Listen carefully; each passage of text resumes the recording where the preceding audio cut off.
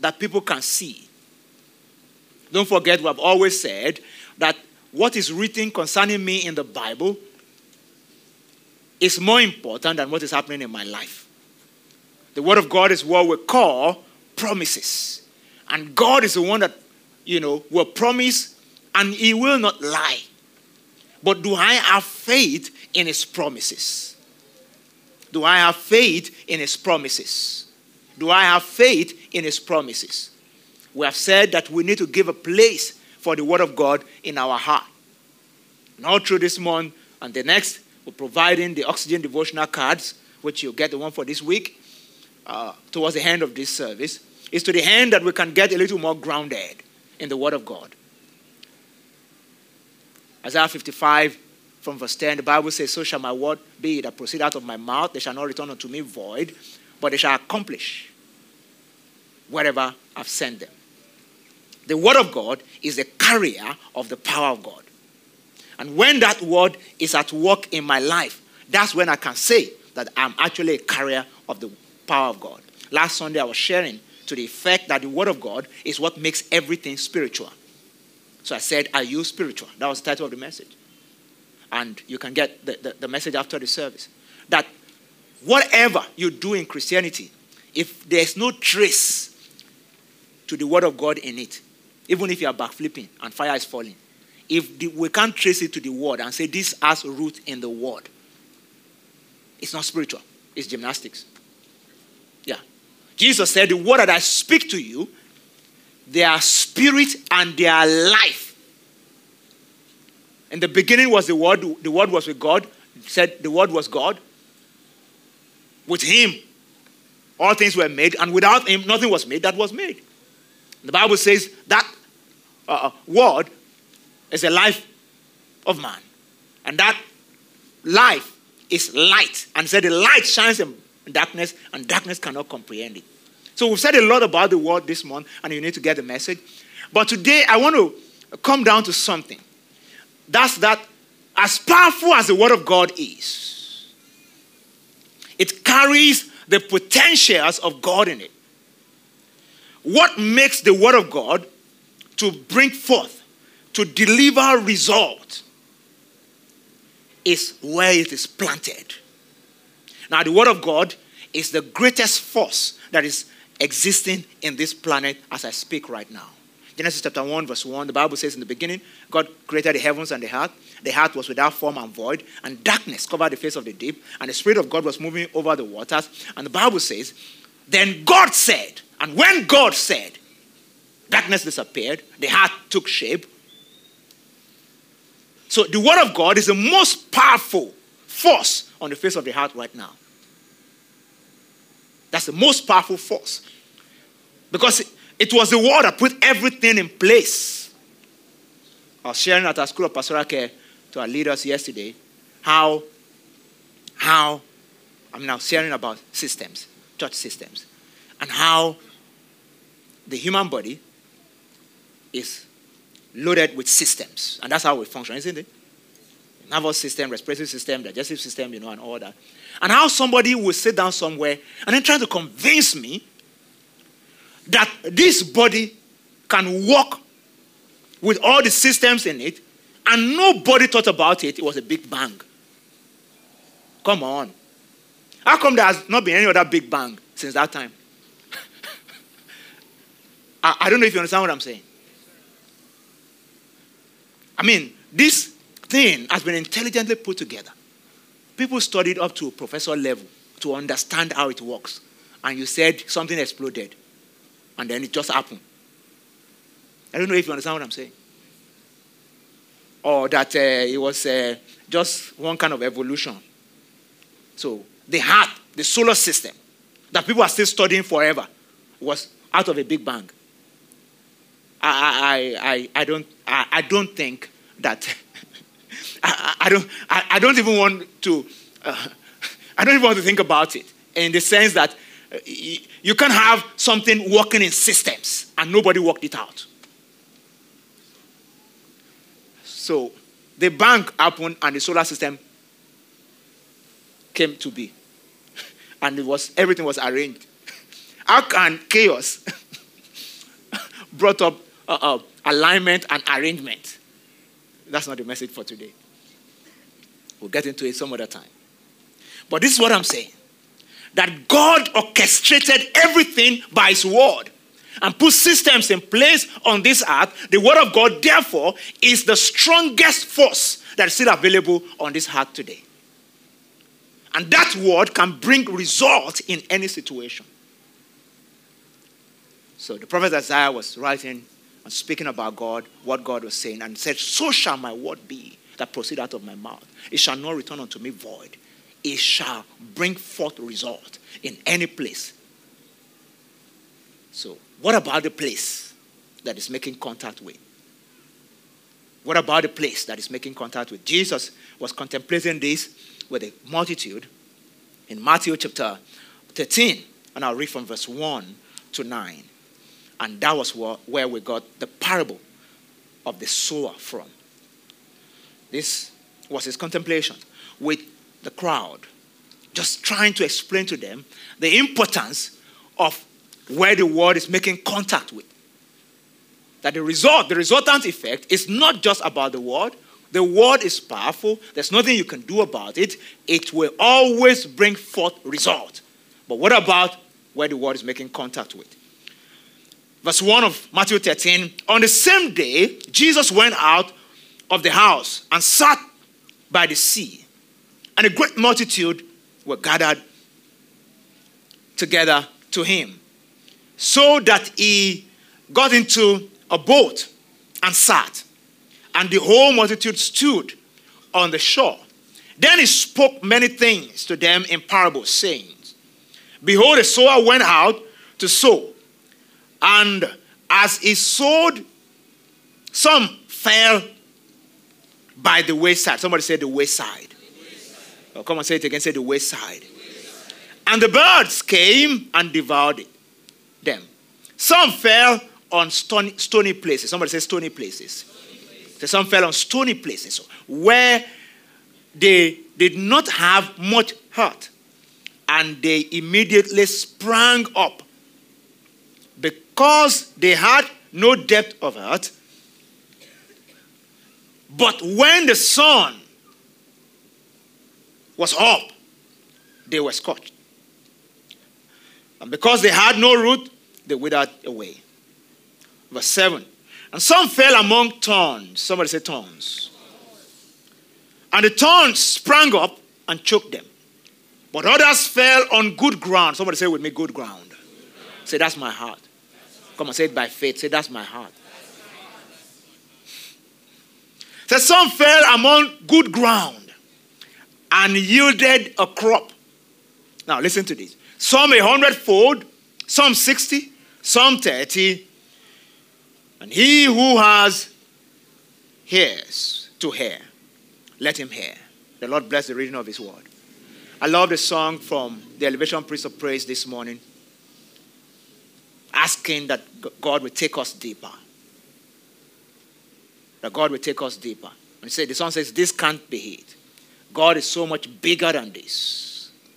So even when your heart is a good ground, I presume the writer of that song maybe was experiencing 30-fold. And when you say God is bigger than this, that means I can go to 60-fold. I can go to 100-fold. So even when you have a good heart, there's still levels of productivity and fruitfulness that we need to aspire to. But before we get into that, let's examine the 4 types of heart that Jesus described here. It's important to note that these hearts, these different types, to get to the good ground, in my opinion, if you can ensure that your heart is not the wayside, the stony one, or the thorny heart, then you can be sure that your heart is a good heart. I hope you understand what I'm saying. Because Jesus described them in that order for a purpose. So if you understand that a seed is a unit of potential, and that the word of God is a carrier of the potentials of God, the omnipotent God, when he speaks his word carries that inexhaustible exhaustive potential that our God has. That's why it brings forth in everything and in anything that he has sent it. So what determines whether the potentials of the word will be realized is where it is sown. And Jesus said there's the wayside, first location, and then the stony place, and then the thorny ground, and the good ground.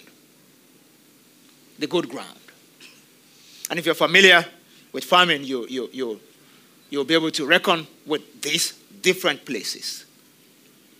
But in making your heart the good ground, there are 3 instructions that I have this morning. And as I go through these instructions, we're going to be examining all those different ground or heart types that Jesus described. The first one is that you need to plow the soil. Plowing the soil is what helps you to get away from the wayside. You see the wayside. When seeds drop on the wayside, when the word of God comes upon the heart that is the wayside, what happens? Jesus said the birds of the air will come and pick it out. Let me proceed gently. Let's read Matthew 13, and this time around let's jump to verse 18. Because Jesus afterwards explained the parable. In verse 18 of Matthew 13, it says, therefore, hear the parable of the sower. When anyone hears the word of the kingdom and does not understand it, then the wicked one comes and snatches away what was sown in his heart. So it's the wicked one that snatches it away. And why? Because it's available to be snatched. What was sown in the heart? This is he who received the seed by the wayside. But he who received the seed on stony places, this is the one who hears the word and immediately receives it with joy. Yet he has no root in himself, but endures only for a while. For when tribulation and persecution arises because of the word, when tribulations and persecutions come, their target is the word that is in your heart, that which you are holding on to, that which is growing in your heart, that which carries the potentials of God in you. Because the word of God in you is God in you. When you show up and the word is in your heart, God is showing up. He does not deny his word. Say amen, somebody. Amen. So, but he who received the seed on the stony places, this is he who hears the word and immediately receives it with joy. Yet he has no root in himself, but endures only for a while. For when tribulation or persecution arises because of the word, immediately he stumbles. Now he who receives seed among the thorns is he who hears the word, and the cares of this world and the deceitfulness of riches choke the word, and it becomes unfruitful. But he who received seed on the good ground is he who hears the word and understands it. He who indeed bears fruit and produces some 100, some 60, and some 30. Now, let me go back to the instructions. The first description that Jesus gave was the wayside. The wayside is eye traffic. Eye traffic. A lot of going and coming. The ground is parched. The seed cannot enter it. That's why the bird of the air will come and pick it up, because it's so easy. It's just lying there. Eye traffic. Many people don't know that the devil is not concerned about whether you came to church or not. That's not his concern. For some of us, we need it as palliative for our conscience. To just say, God, leave me alone. I went to church this Sunday. So this week, we're friends this week.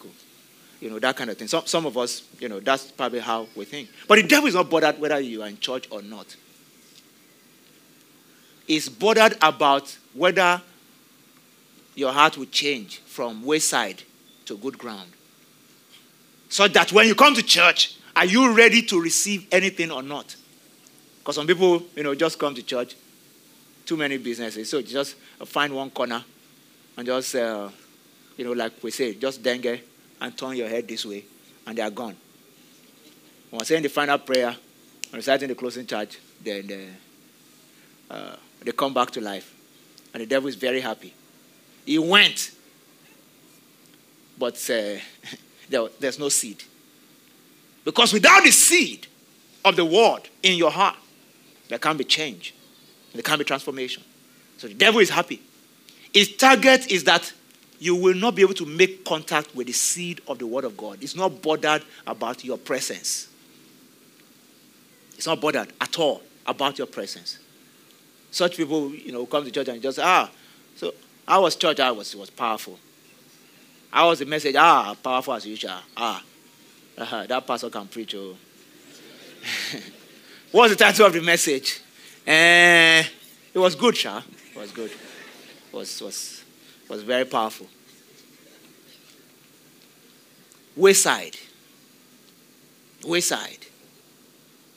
Some will just hear some things, in passing.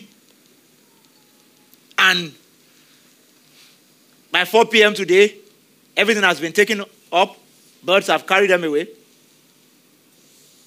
Because they have no resting place. The heart is parched. It borders on the ability to seek understanding. All right? So when you want to plow the soil to change the wayside to a good ground, the first step in changing the wayside to a good ground is that you plow the ground. And how do you start to plow? You need to condition yourself to become somebody who seeks understanding. How do I mean? In Natural Things, Stephen Harcovey wrote in 7 Habits of Highly Effective People. So one of the 7 Habits of Highly Effective People, he said, seek to understand first and then to be understood. Many people always turn that around. We are always seeking to be understood but not to understand. Such people are wayside ground kind of people because there's too much eye traffic on your mind. You don't want to understand anything. You just want people to understand you. If you see a wayside husband or wife, they don't care what their spouse is saying. They just want you to listen. And when such people even come into church, they don't really want to care so much about what the pastor is saying. That's the truth. They just feel like, look, they don't understand me in this church. But you understand them in that church. When you see a wayside employee, they don't take instruction from the bosses. Before the boss finishes saying one thing, they have rationalized it to the end. So they're not really listening, even though they're there. So they take an assignment and then bungle it. And then they say it's the devil that is not allowing them to be promoted. Just take simple instruction and do stuff. For you not to be a wayside ground, you have to be able to plow your heart. A heart that is plowed. When a farmer is plowing the ground, he's preparing it for a seed. If you are somebody who is always seeking understanding, your heart remains plowed, ready for a seed, for understanding, for something to enter, so that you can take instruction and do something differently. That's what I'm saying. The farmer does not plow the ground for nothing. The plowing process is for readiness for the seed. Are you always ready for instruction? Or you always seek for other people to understand you, but you don't seek to be understood? In Natural Things, success can be far from such people. They're very argumentative because they stick to their guns. So all you hear from such people is, you need to understand me. You need to understand me. What about you calming down and getting to understand what the other person is saying? The mark of a gentleman is for somebody to talk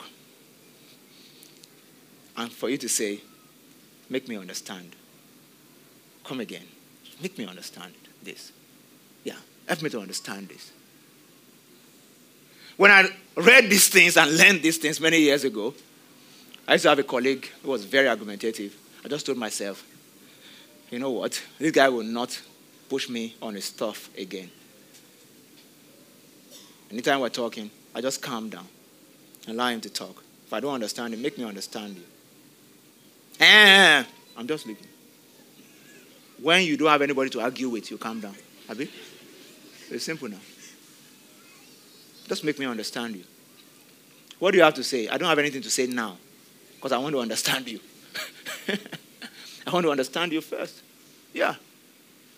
I was studying recently more on negotiation recently, just a few weeks ago. I think I was preparing a paper or something on negotiation, and I came across an illustration. It was one Harvard professor that wrote this illustration. He said the story was about two boys fighting for an orange. And then somebody came and said, okay, let's settle the case. The only way to settle this case is what? We share the orange into two. So you take one part and you take the other. The only issue was this. When they gave this part to this boy and they gave this part to this boy on this side did what? Remove all the orange, the pulp and everything inside and left the cover. Because he wanted to create something like a cup. I can pour something in and, put it in an oven or something. That was all he wanted. Something like a cup with which you can maybe put a container. Yeah, for something. That was all he wanted. This other person wanted just the orange. So he took the orange, ate it, and threw the back away. Now, if initially somebody has not a wayside mind, but a ground that has been plowed, and you are seeking for understanding, then they would have sat down and said, in that negotiation, to say, look, so what is your exact interest? I'm going to teach more on this in September during Mr. and Ms. Better. What's your exact interest in this case? Because a lot of the time in marriage, things break down because we don't even understand each other's interests. So the other one would have said, I'm only interested in the pillow. So they will remove all the peel now for him. And then the inside, the orange itself, for this other boy. So this one has two cups instead of one. And this other one too has the whole orange inside. And everybody's happy. But for lack of willingness to listen to each other, we'll lose many things. And that's the same attitude we bring into the kingdom of God. And it's the wayside mind. The wayside mind. The wayside mind. And we need to be careful, to seek understanding. In 2 Corinthians chapter 4, verse 3 and 4, Paul was writing and he said, but if our gospel is veiled, it is veiled to those who are perishing, whose minds the God of this age has blinded, who do not believe, lest the light of the gospel of the glory of Christ, who is the image of God, should shine on their heart. In Acts chapter 8, when you read from verse 26, the story of the Ethiopian eunuch that God sent Philip to. This Ethiopian eunuch was going in his chariot. And then Philip showed up on the scene. And because his chariot was moving slowly enough, Philip could peep in to say and see what he was doing. And he said, the guy was just reading out from the book of Isaiah. And Philip asked the question, do you understand? The King James said, understandest thou what thou readest? And the man said, how can I understand except somebody explains it to me? So if you don't mind, can I come in? I can explain it. That was a ground that was ready to be plowed for the word. Then Philip came in, sat with the man, explained the word to him, sowed the seed of the word in his heart. Immediately the guy was converted. And Philip said, if you don't mind, I can baptize you at the next river. They got to the next river, they parked, and the guy was baptized. And then from there, Philip disappeared. Have you read that in Acts chapter 8 before? Yeah, you need to read the book of Acts very well. So, simply like that, the guy became saved. You know the problem we have today? Many people have chariots, but their chariots are moving too fast. Moving so fast that they are not even positioned for anybody to ask them, do you understand what you are reading? Do you understand what you are reading? When your focus has been shifted from God and the Word of God, what happens? Your life will be on such speed. And like I was describing in the second service, there's a point your heart can get to. I was reading a book once written by a warrior, and he described how warriors and people who are, very fierce, how they move. That warriors move in the desert, and they can be marching to go ahead day and night for almost like 3 days without stopping, especially when they have gotten a notice that there's a siege that has been laid, or something. So as you continue to move, it gets to a point. What happened? It said you start to move, and you are moving faster than your soul. So it's like you are leaving your soul behind, and you are moving forward. And you see, sometimes when you get into the thick of pursuing business and accomplishment and all that, that's what happens. You are moving so fast, you've left your soul behind. And when people get to that point, they are soulless, and they do things that soulless people do. When somebody sends hired assassins to kill a political opponent or a business, colleague, that person is soulless. Such people need to slow down so they can recover their soul. They will be more humane in their decision when you have recovered your soul. The Ethiopian Enoch was moving with his chariot. In those days, a chariot was a big deal. But he was moving slowly enough for a man to approach him and say, do you understand what you are reading? Can we plow your heart and put a seed of the word in it? Is somebody still with me today? So that you still with me this morning? It's extremely important that we understand that God wants our heart to be open to him. So, tap your neighbor for me one more time. Say, plow the soil. Secondly, break the rocks, remove the stones. Or you can say it if you want to. Say, break the rocks, remove the stones. Break the rocks, remove the stones. Jesus described the second type of heart or ground as the stony ground. The stony ground, it has a thin layer of soil with underlying rocks. The rocks prevent the seed of the word of God, from having roots down. That's why Jesus said when the sun will come, it will scorch it, because it doesn't have root downward. And for us to maximize the word of God, we must allow it to take root downwards in our heart. We must allow it to take roots downward in our heart. And there's so many rocks, so many stones that don't allow the word of God to take root in our hearts. In Matthew 7, Jesus described the man who built his house on the rock, and all that. And he said the wind and the storm will come, and that house will stand because of its foundation. It dug deep. When the word of God cannot take root in my heart because I have a thin layer of soil, and then every other thing under there is hard, it's the rocks and stones, what happens? The word comes, excitement and all that. The leaves will shoot off, but nothing is going down. So what are stones? What are rocks? There's certain ways people will talk. You will know there's a big rock underneath there. I was talking to someone one day, and he was just trying to justify, Pastor, there are no saints on earth, saints are in heaven. On this earth, we are not saints. That's a big rock there. Because there's nothing you're going to tell that person. He believes there are no saints on earth. So all of us are bad people and we will always be bad.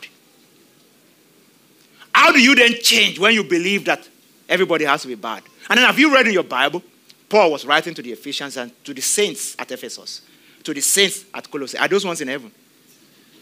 They are not. He wrote letters to them. So if the word of God says When I'm in Christ, I'm a saint. Not in the sense of perfection, but in the sense of the fact that when you are joined to the God of the living, you are joined to the grace for transformation. And you can get better and better. But when you have a big rock that says there are no saints on earth, even when you're supposed to pull your weight and try to resist the devil, you cave in. Because there's a big rock there that will not allow the word of God that says that you can grow, you can be better. Let me give you an example of another big rock. In 1 Corinthians 10 or so, Paul called them strongholds. Big rock. Some people say heaven helps those who help themselves. In fact, one man has said it before. The Bible says heaven helps those who help. I said, where? Which chapter or which verse? Because, ignorant people, they just say stuff. How do you say something that's not in the Bible? The Bible says heaven helps those who help themselves. There's nothing like that in the Bible. That's a big rock or stone. It will not allow the word of God to enter. So the heaven help those who help themselves kind of person will still be in church. So one leg here and one leg here. Yeah. This is for heaven and the ones who help themselves. I hope you understand. So some people try the word. They don't do the word, they try it. Because if it doesn't really work, then we know what to do. Yeah. We know what to do. And that's a big rock. Because why? That stone is there. Any small resistance, any small thing that looks like it's not working, you have a fallback position. Next Sunday, we're going to be looking at how to make the word of God a final authority on your life and how to stand on the word until you get results. So you don't have rocks underneath there. So some people's rock is a critical spirit. Always critical about everything. Everything. And as good as it is for you to be critical, so we can bring innovation and improvement, but when it comes to the word of God, you have to give it a place in your heart. Even when it doesn't make sense at the beginning, you need to understand the fact that the word of God is not coming to interact with your carnal mind, first and foremost. It wants to make impact with your heart. And from your heart, your mind starts to process it, and it makes sense when your heart is open. So it may not make sense immediately, but will you receive it?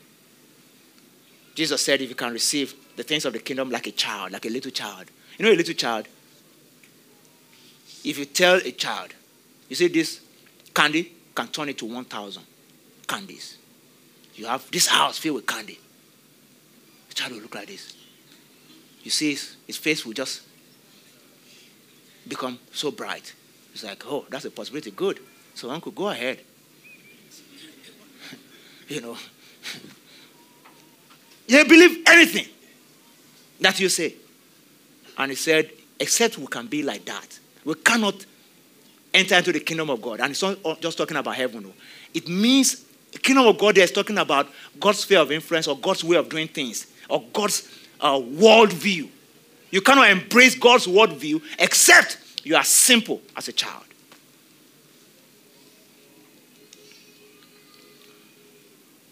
So, let's deal with the rocks. Tell your neighbor one more time, break the rocks. Remove the stones. Say it again, say break the rocks. Remove the stones. Ephesians chapter 3, when you read from verse 17 to 19, Paul had this to say. He said, that Christ may dwell in your heart by faith, that you may be rooted and grounded in love, and may be able to comprehend with all the saints the breadth, the length, the depth, and the height, and to know the love of Christ, which passes knowledge, that you might be filled with the fullness of God. That's God's intention. Let the word of God permeate everywhere. Let it fill you. And lastly this morning, remove the weeds and thorns. That's the journey towards the good ground. Plow the ground, break the rocks, remove the stones, remove the weeds and thorns. Jesus described the weeds and the thorns. Thorns and weeds choke the plant, They consume the water, the nutrient, and everything that should nourish the plant so that the plant will die. The thorns take up our spiritual energy and choke the word of God in our life. So you receive a seed of the word, and the thorns and the weeds choke it. Some of us have friends that are thorns and weeds. They choke the word. All right? Jesus described some of his own descriptions. He said, the cares of life. Because when the doctor's report doesn't look like God's report, if you pay more attention to the doctor's report, it will choke the seed of the word in your heart. So when you see two people can get the same report from a doctor. One has the word of God developing root. The other one, the word has not developed root. The one that has the word of God developing root, it gets a report from the doctor. And it looks at the report and say, but I will believe the report of the Lord. His report says I'm blessed. His report says I'm healed. His report says none shall cast their young and none shall be barren. So this baby in my tummy will come out alive. That's what the report of God says. None shall cast their young. None shall bury their young. So I believe that and I hold that word to be true. The other person says, okay, that's what they have written.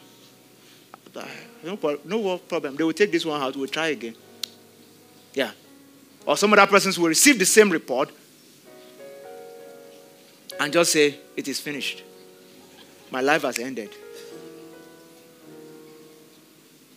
It depends on how much the word of God has taken root in your heart. Before I was young, now I'm old. I've never seen the righteous forsaken or a seed beg for bread.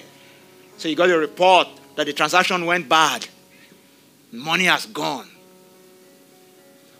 The difference between the believer who will contemplate suicide and the one who will say, the God who brought that money can bring. Say, my God shall supply all your needs according to his riches in Christ.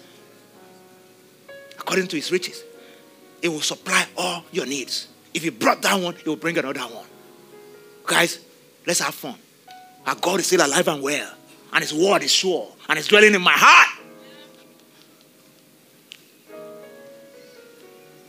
Not the one that will carry brandy and finish one bottle. Ask for a second bottle. Finish it. Wasted.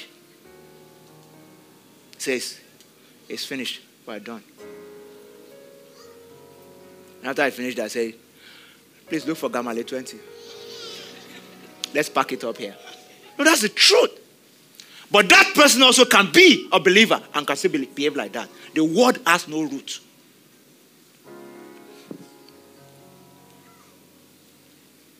So Jesus talked about the cares of this world, and he talked about the deceitfulness of riches. All these things choke the word of God.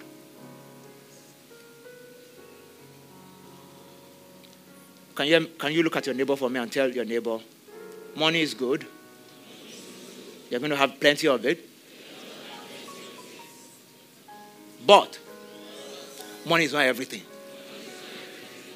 Can we do it a second time? No. Choose somebody else. That person didn't hear you very well. Choose somebody else. Look at somebody else and say it.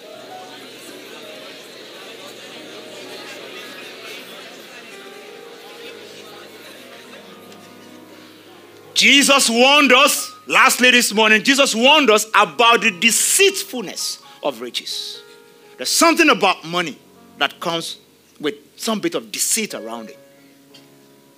The lack of it, the plenty of it, has all of both sides has something about it that is deceitful. But my stand is that money is good, and I'm going to have plenty of it. And you can be angry. When I say I'm going to have plenty of it, it's not your offering or tithe. It's the one that God will give me. And is giving me. Glory to God. All right. Money is good. I'm going to have plenty of it. But money is not everything. So I'm not going to allow the deceitfulness of riches to choke the seed of the word in my heart. Are you still with me this morning? I said, are you still with me this morning? Jesus said in Matthew 6:31 to 34, therefore, take no thought, saying, what shall we eat? What shall we drink? How shall we be clothed? For all these things do the Gentiles seek after. For your heavenly Father knows that you need all these things. But you seek first the kingdom of God and his righteousness, and all these things shall be added to you. All this one of, we know this is what the Bible says, but we'll barricade the word of God. We'll finish this transaction and we'll come back to the word. You need to stop. Don't barricade the word for a transaction. Let everything flow together. Money is good, but Jesus said, beware of the deceitfulness of riches. It chokes the word of God in your heart. It destroys the root, the foundation. Sucks the life out of the potency of the word. Lift your two hands with me this morning. Now I want you to begin to declare it, Lord, my heart is a good ground. I say it by faith that my heart is a good ground. I say it by faith that my heart is a good ground.